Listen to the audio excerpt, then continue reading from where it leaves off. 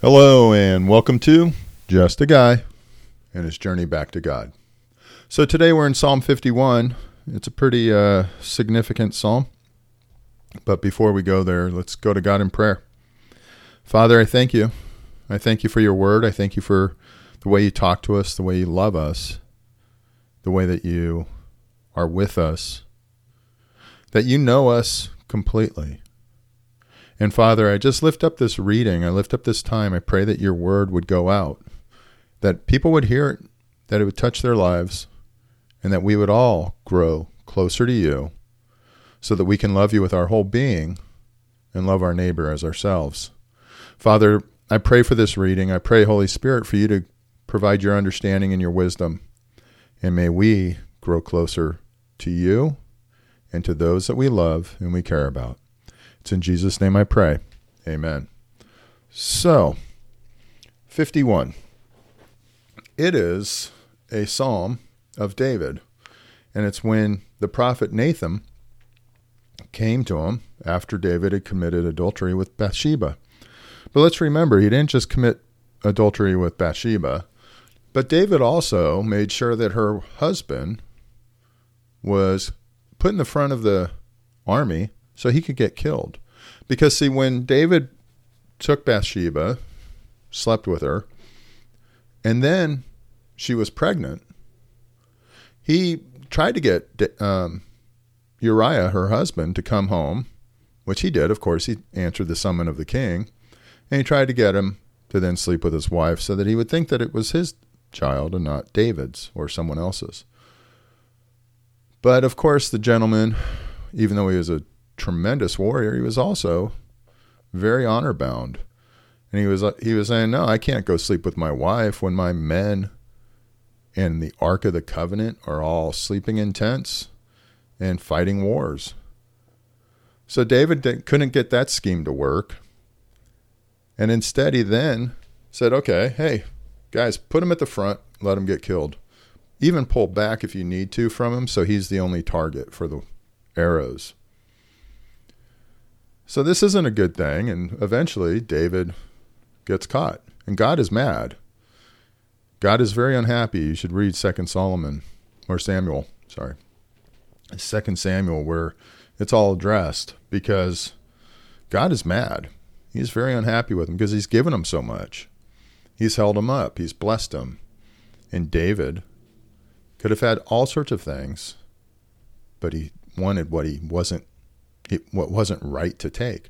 So I know for myself, I've been that way. I've wanted stuff that I shouldn't. I've backslid. And we'll read from a sermon from Charles Spurgeon here in a minute. So let's go ahead and jump on into Psalm 51, verse 1. Have mercy on me, O God, according to your unfailing love. According to your great compassion, blot out my transgressions. Wash away all my iniquity and cleanse me from my sin. For I know my transgressions, and my sin is always before me.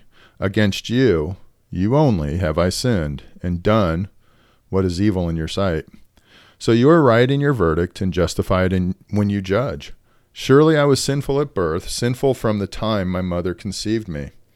Yet you desired faithfulness even in the womb. You taught me wisdom in that secret place. I think some people call that a conscience. I mean, we know when we're doing wrong. Verse 7, cleanse me with hyssop, and I will be clean. Wash me, and I will be whiter than snow.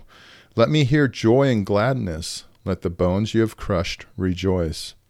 Hide your face from my sins and blot out all my iniquity. Create in me a pure heart, O God, and renew a steadfast spirit within me. Do not cast me from your presence or take your Holy Spirit from me. Restore to me the joy of salvation and grant me a willing spirit to sustain me. Then I will teach transgressors your ways, so that sinners will turn back to you. Deliver me from the guilt of bloodshed, O God, you who are God, my Savior, and my tongue will sing of your righteousness. Open my lips, Lord, and my mouth will declare your praise. You do not delight in sacrifice, or I would bring it. You do not take pleasure in burnt offerings. My sacrifice, O God, is a broken spirit, a broken and contrite heart. You, God, will not despise. May it please you to prosper Zion, to build up the walls of Jerusalem. Then you will delight in the sacrifices of the righteous, in burnt offerings offered whole. Then bulls will be offered on your altar. So ultimately here, David is just like, have mercy, I've totally blown it. I need your compassion. My transgressions were massive. I'm a sinner. Even in the womb, I knew I was instilled with a conscience. So I knew when I was sinning. But please cleanse me with hyssop. Hyssop is what they used to paint the doorway during the Passover. They would use it to put blood on their doorways. But he had felt crushed, and he really had, if you read again in 2 Samuel and other places, how much David was repenting. It's immense and amazing. But he also had some serious consequences. But what's also interesting here is where he says in verse 11, do not cast me from your presence or take your Holy Spirit from me. You see, again, David was experiencing and had the Holy Spirit in him. Restore to me the joy of your salvation and grant me a willing spirit to sustain me. There's joy in salvation. There's joy in being one of God's children. And when that's taken from us, our joy goes. But thankfully, our salvation never goes. But when we backslide, my goodness, I know I've lost my joy. Charles Spurgeon writes, backsliding is a most common evil, far more common, than some of us suppose. We may ourselves be guilty of it, and yet may delude our hearts with the idea that we're making progress in spiritual life. As the cunning hunter always makes the passage into his pits most easy and attractive, but always renders it most difficult for his victim to escape, so Satan makes the way of apostasy to be very seductive to our nature. But alas, the path of return from backsliding is very hard to tread, and were it not for divine grace, no human feet could ever be able to make progress in it. Backsliding, if it's not checked, leads to more. I know because I've done it. I know that it doesn't matter what type of sin it is, swearing, drinking too much. A little sip here, a little sip there suddenly becomes a lot of sips here and a lot of sips there, at least for me. I know with sexual sin, with porn, with other stuff, that a little look, a little glance, and all of a sudden, the next thing you know, you're where you should never be.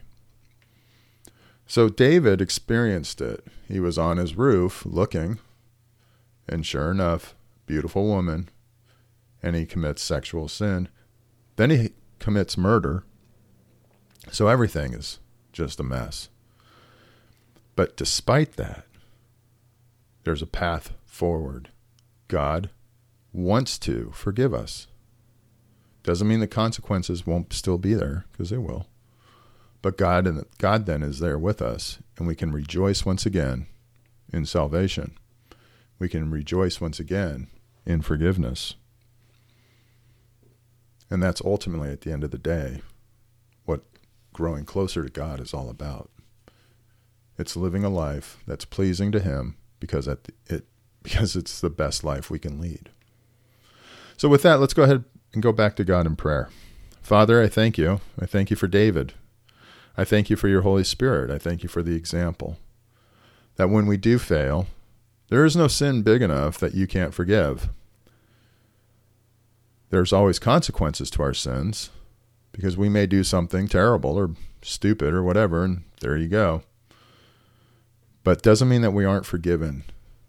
Doesn't mean that our hearts are not back with you and made pure when the repentance is true. So, Father, I lift up this time, I lift up this reading, and I pray that I would understand that no matter what, I'm always yours, that I can always turn back to you. But the best thing is to not turn away. The best thing is to protect myself from those temptations. To not go up on that roof and look about, knowing that people, that's where they bathe. It's much better not to do those things. And I bet David wishes that he hadn't done those things. But regardless, Father, I just thank you for your teaching. I pray, Holy Spirit, for you to guide us and speak to each of us. Again, may it be your words, not mine, that make a difference, that people hear, that it's your understanding that we gain.